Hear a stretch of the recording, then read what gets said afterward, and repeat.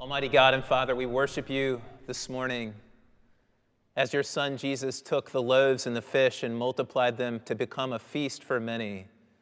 We pray that you would take your word this morning and multiply it for us, that we might feed deeply, eating all that we desire, all that we need, and coming to deeper life in your Son Jesus. Lift up his name, we pray, and draw us to him. And we pray this in the name of Jesus and for his glory. Amen. Be seated. We're dealing with two wonderful stories this morning from John chapter 6, verses 1 through 21, as we return to our series in the Gospel of John entitled Come and See. Jesus feeds the 5,000 from 5 small barley loaves and 2 small fish. And then he walks out to his disciples in the boat on the stormy Sea of Galilee. I want to begin our time by framing it with a simple reality and observation, which is this: the Christian life is impossible. The Christian life is impossible. Consider what Jesus says in Matthew 5, "Be perfect as your heavenly Father is perfect." Or what Paul says in Ephesians 5, "Therefore be imitators of God as beloved children." Or again, Jesus in John 13, "Just as I have loved you, you also are to love one another." Do we hear those things? Be perfect, imitate God, love as I have loved. These are not things to which we can simply say, "Okay, I've got it. I know how to do this and I'm on it, Jesus. No problem, I'll take care of it." In fact, if those are our responses, it's a pretty sure sign that we are lost and don't really understand the nature of the Christian life. A healthy response to this kind of call in our lives would much more be to fall flat on our face and say, "Lord, have mercy. Help. I cannot. I am weak and I am frail. My faith is weary."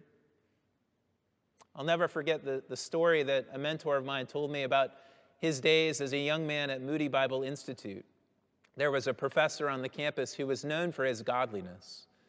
And one day in between classes, my friend ran up to him crossing the yard and said, "Professor, what is it like to be so done with sin?" And he said that the professor turned toward him with tears brimming up in his eyes and said, "Nathan, I am a sinful man." What an important lesson for a young man setting out on a course of ministry from an older man who knew what it was like to walk with Jesus. When Paul reflects on the nature of the calling on his life, he just cries out in 2 Corinthians 2, "Who is sufficient for these things?" And really, that's the question that all of us should be asking about the Christian life. Who is sufficient? Who is sufficient to go out and to love, to forgive, to walk with God? We are not sufficient for these things. But the great news of the gospel is that God is sufficient, that God has all that we need, and that God has power and authority and life and love, and that he will give these things to us as we walk with him. Paul continues that thought about sufficiency, and he says, our sufficiency is from God. Or think about when Paul is comparing himself to the other apostles, and he says, "I've worked harder than all of them, yet it was not I, but Christ that is with me, the grace of God that is with me." Or he reflects on the great mystery of the Christian life in Colossians 1, verse 27, "Christ in you, the hope of glory." Where do our resources come from? What is the power within us? It is Christ in us. It is the Spirit in us that enables us to live this life. Paul says it's no longer I who live in Galatians 2, but Christ who lives in me. Jesus with us, Jesus in us. This is what changes everything. This makes all the difference. So that Jesus can say to his disciples in Mark chapter 10, "With man it is impossible, but not with God, for all things are possible with God." All things are possible with God. The life of faith, walking with Jesus, is a life where we recognize our inadequacy and our insufficiency. And yet at the same time, we see God's power and sufficiency to do those things which he has called us to do. It is in believing in and trusting in and walking with this God of power, the God who gives life to the dead and calls into existence the things that do not exist, as Paul writes in Romans 4, that we begin to walk in the Christian life. God's life-giving power is on display in the great redemption story of Israel, the Exodus story. There they are, trapped between the Red Sea and Pharaoh's approaching army. Sure and certain death awaits. There's no way out, but God works for them. God works out a salvation for them and parts the sea. And after they go through the sea, then they're marching through the wilderness, and there is no provision, no food for them to eat. And they grumble and they complain. But God then miraculously provides for them quail and manna in the wilderness. Miracles of bread and water. That's what the Exodus story is marked by. Then in our passage today, as we come to John chapter 6, we read in verse 4 that the Passover was at hand. This was the time that the Jewish people would celebrate the great story of God's deliverance out of Egypt, through the Red Sea, and through the wilderness. They remembered these great acts of God, and Jesus then performs, at the time of Passover, a miracle of bread and a miracle with water. And as the water miracle concludes, Jesus says, "Ego eimi," which is usually translated, "it is I," but which is literally translated, "I am." The divine name. Jesus can bear it. And do we see what's happening in John chapter 6, which comes on the heels of John chapter 5, of course, what Jesus is saying about his identity. In chapter 5, after he heals the paralytic, he's accused of making himself equal with God. And from verse 19 to the end of the chapter, Jesus gives his great defense, his divinity sermon, where he says, yes, I am fully submitted to and dependent upon the Father, but in that submission and dependence, I share in the divine privilege and competence, specifically the ability to bring judgment and to bring life. And then Jesus, to support that claim, calls three witnesses to the stand: the Holy Spirit, the very works that Jesus is doing, and the Scriptures, the ancient Scriptures that speak of him and point to him. Then, after making that defense, in this very next chapter, Jesus does two more works that the Father has given him: a miracle of bread and a miracle of water at Passover time. And he finishes saying, I am. It couldn't be any more clear that Jesus is saying, in him, the God for whom nothing is impossible is present. He has come to be near and be among his people. He calls into being that which does not exist, the bread, to sustain life. And he conquers the chaos of the sea, which always signifies the sin and evil which threatens God's creation. He conquers the sea to give resurrection life to the spiritually dead. These are impossible acts for us, but with God, with Jesus, all things are possible. Or as the angel says to Sarah in Genesis 18, is anything too hard for the Lord? For I am. It is God's power that is our only hope, and our only hope in the impossibility of the Christian life. Life with God is full of impossibilities. It is full of moments with our backs to the sea, full of moments when we're in a kind of wilderness with what seems like no provision. My guess is that right now, in this moment, many of us feel that way.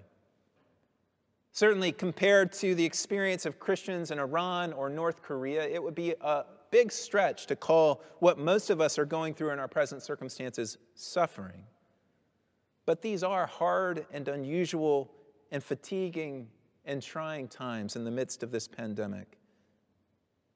And they're trying on all of us in similar ways and in different ways. I was speaking with a couple this week, and they were reflecting on their experience in the pandemic, and they said, there's just this constant sense of loneliness.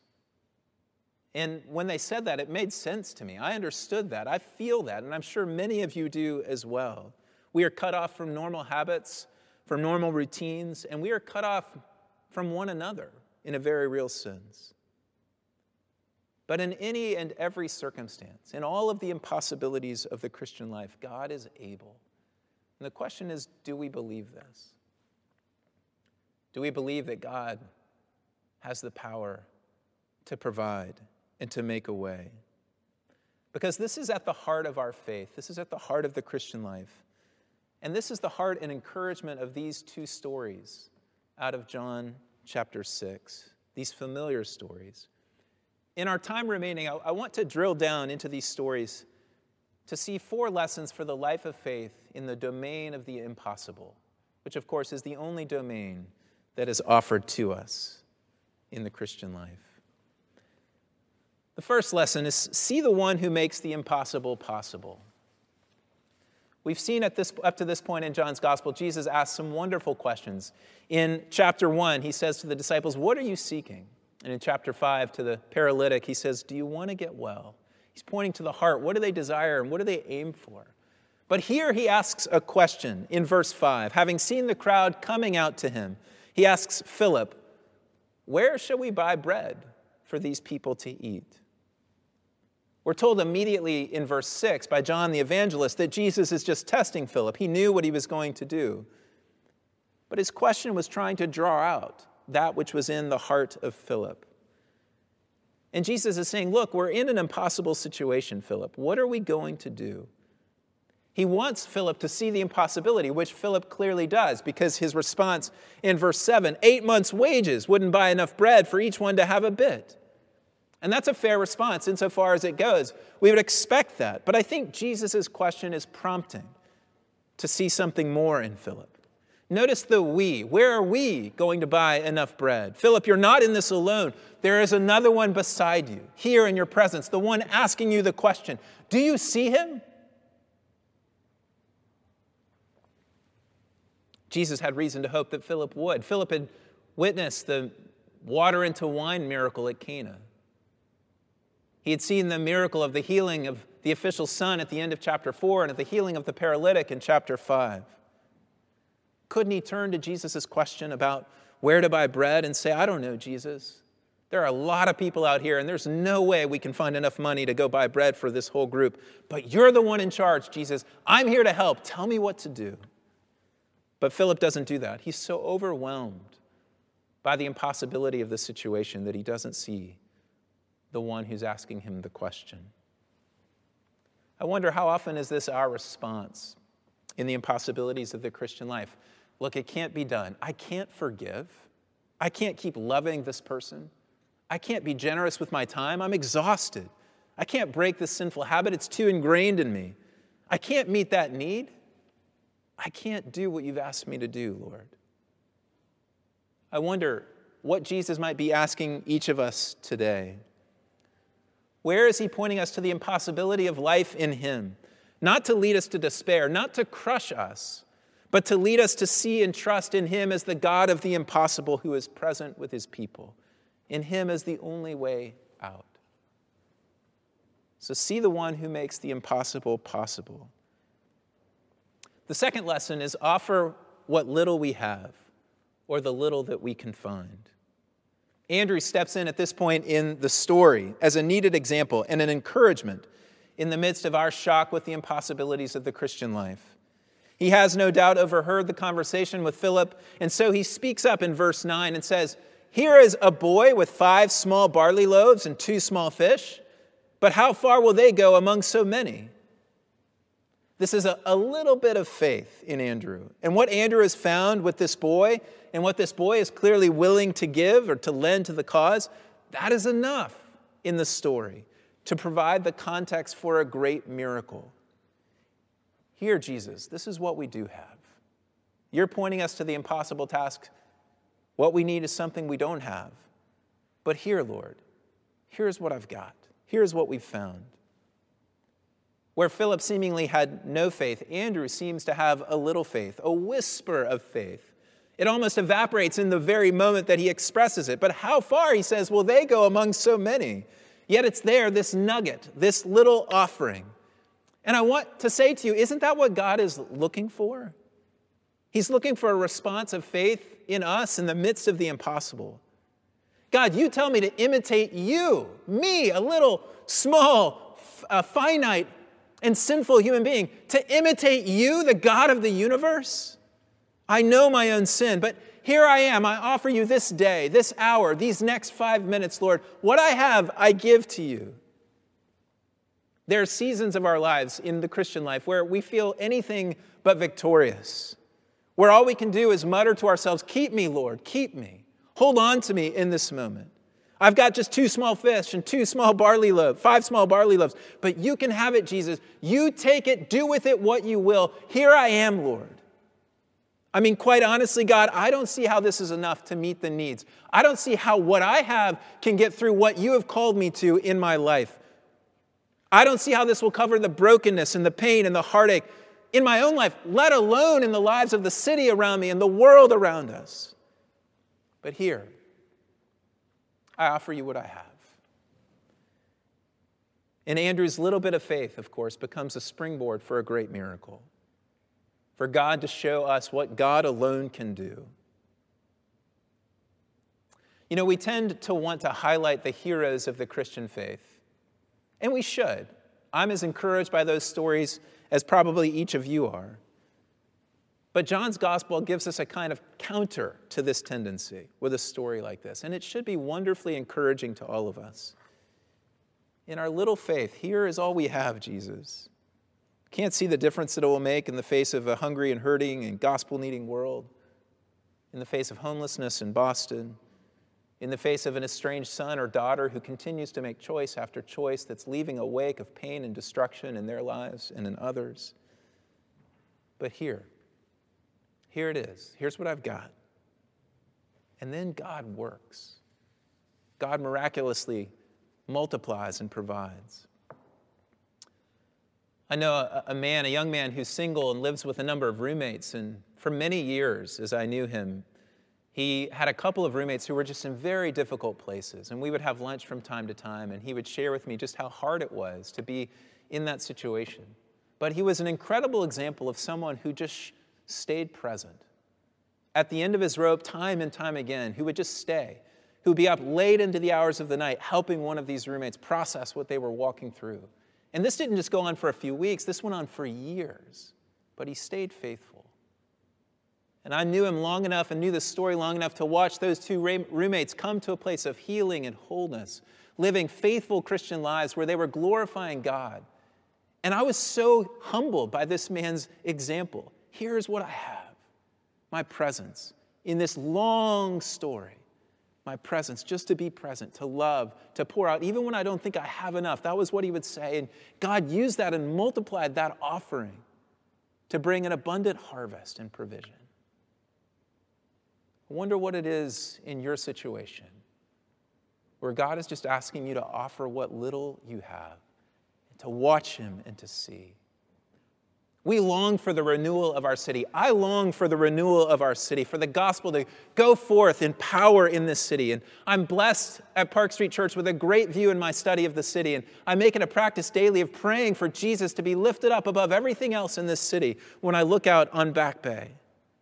We long for the renewal of the church in this city. We long for God to make us one across ethnic and denominational lines, that together with our brothers and sisters in Christ around Boston, we can proclaim him and lift him up. We long for the renewal of our own hearts and our own lives, for God to pour out his Spirit upon us and make us new, that we can be a part of that work of renewal in our city and beyond in our world. These things, though, are too great for us. They're too big. They're impossibilities. And we can look around at our own resources and we see how meager they are.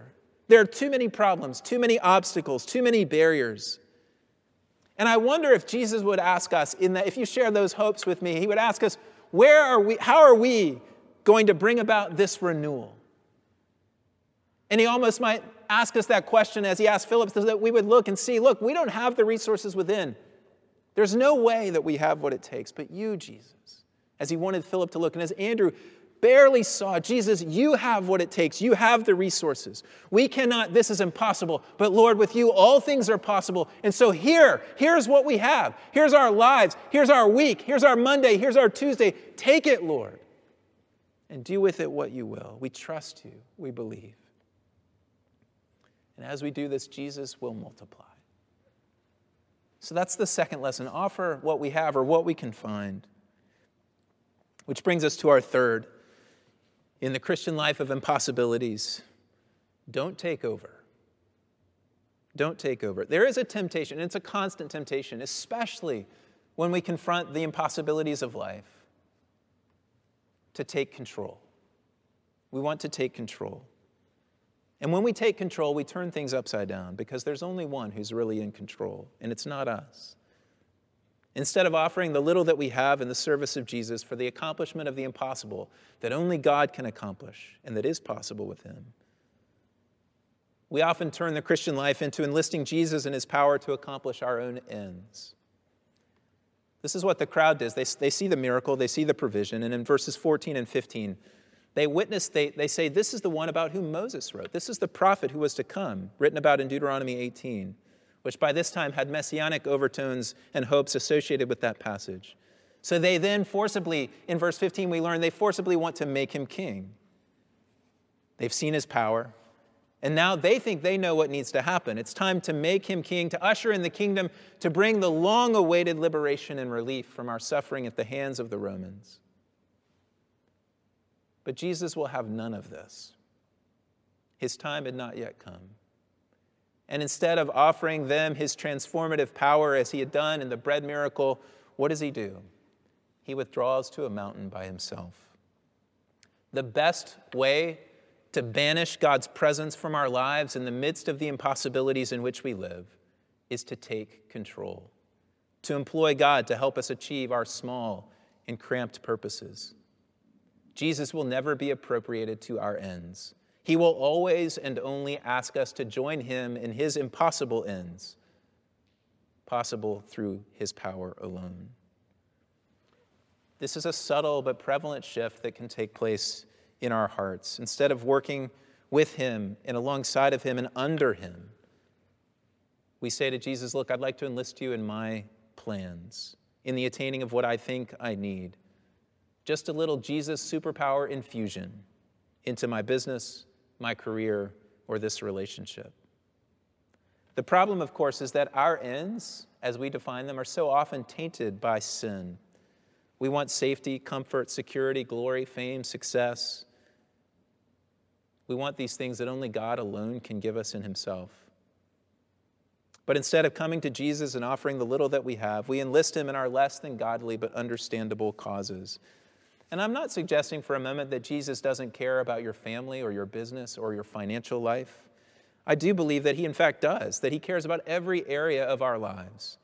But he aims to care about them and to be involved in them in a way that brings about his own glory and his own kingdom and doesn't seek to attain your and my likely less than godly aims. Jesus and his power will never become a pawn in our plan. Instead, he always retains his authority and invites us into his story, into something better, something far more dangerous, far more impossible, far more amazing and life-giving than anything that we could ever dream up on our own.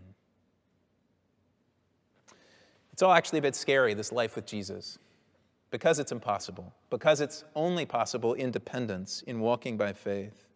And that brings us to our second story in this text and our final and fourth lesson, which is simply don't be afraid. Don't be afraid. I know how easy it is to be afraid. We're afraid of so much. We're afraid of failure. We're afraid of being hurt. We're afraid of suffering. The disciples are in a boat in the midst of a storm. In verse 18, we read that a strong wind was blowing and the waters grew rough. Some of you have probably been in a boat like this. I have not. I usually prefer my boats on rivers where the shore is accessible on both sides and not too far away. But I can imagine that it was exhausting and in some ways terrifying. And they look up and they see that Jesus has found them. And they're terrified at his presence too, because who wouldn't be? Here's a man walking on the water, coming to meet them. Psalm 77, which we read earlier, your way was through the sea, your path through the great waters, yet your footprints were unseen. Here is Jesus, whose path is through the great waters, and he's come to meet and be with his disciples in the midst of their storm. And he speaks to them, I am. Do not be afraid.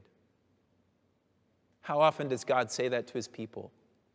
All over the place in the Old Testament. Do not be afraid. Isaiah 43, fear not, for I am with you. Psalm 23, even though I walk through the valley of the shadow of death, I will fear no evil because you are with me. Here in the storm, Jesus comes to his disciples as if to say that in whatever impossibilities that we face, however raging the storm may be around us, there is no circumstance, there is no situation that God cannot reach us in and come near to us. He is here. He is in our families, in our lives, in our workplaces, in our broken relationships. He is in the midst of this pandemic with us. And he is saying, do not be afraid. This is great news all the time, but especially in this year of years, such a weird and strange and challenging year. Jesus is here. Are you willing and wanting to take him in?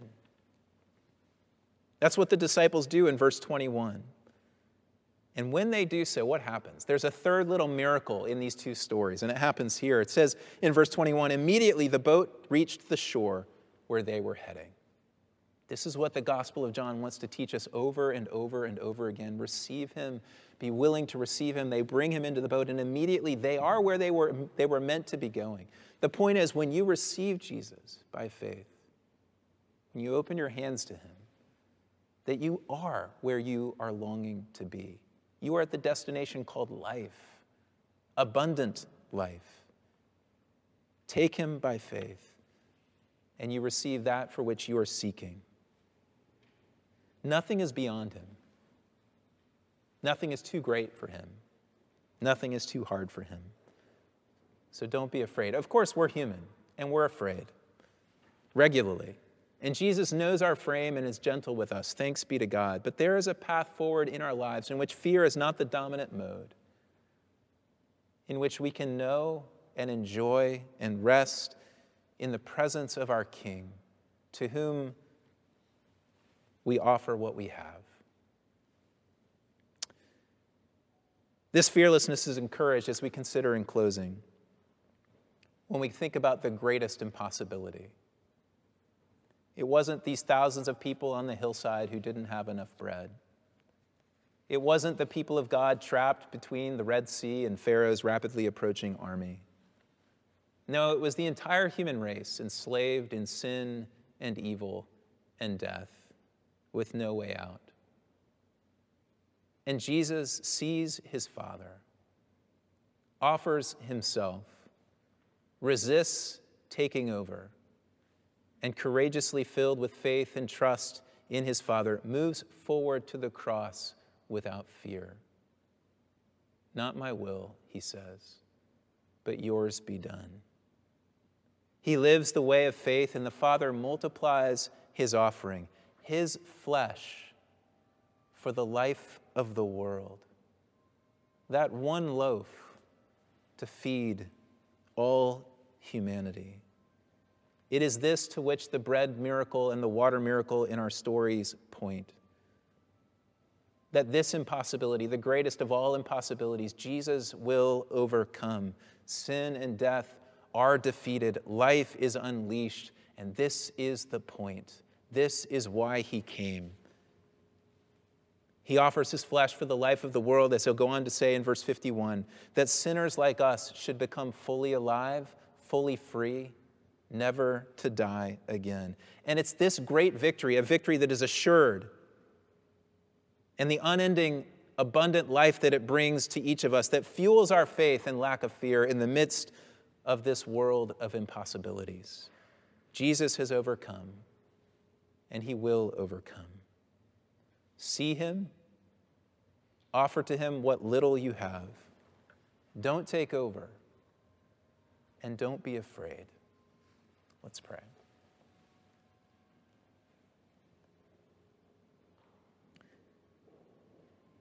Oh God, we cry out to you from a place of need and dependence, and we worship you and praise you as the God for whom nothing is impossible. Pour out your Spirit upon us, we pray, and grant us faith that we might offer to you what we have and watch you miraculously multiply it for your glory, for your purposes, for the life of the world, for the life of the city, for the life of our church, the church in the city. Oh Lord, we long to see you made known and glorified. And for those of us who are most deeply afraid, Jesus, I pray that you would draw near, this day, and that we would hear your words, I am. Do not be afraid. We need you, Lord Jesus. We love you, we worship you, and we praise you. Amen.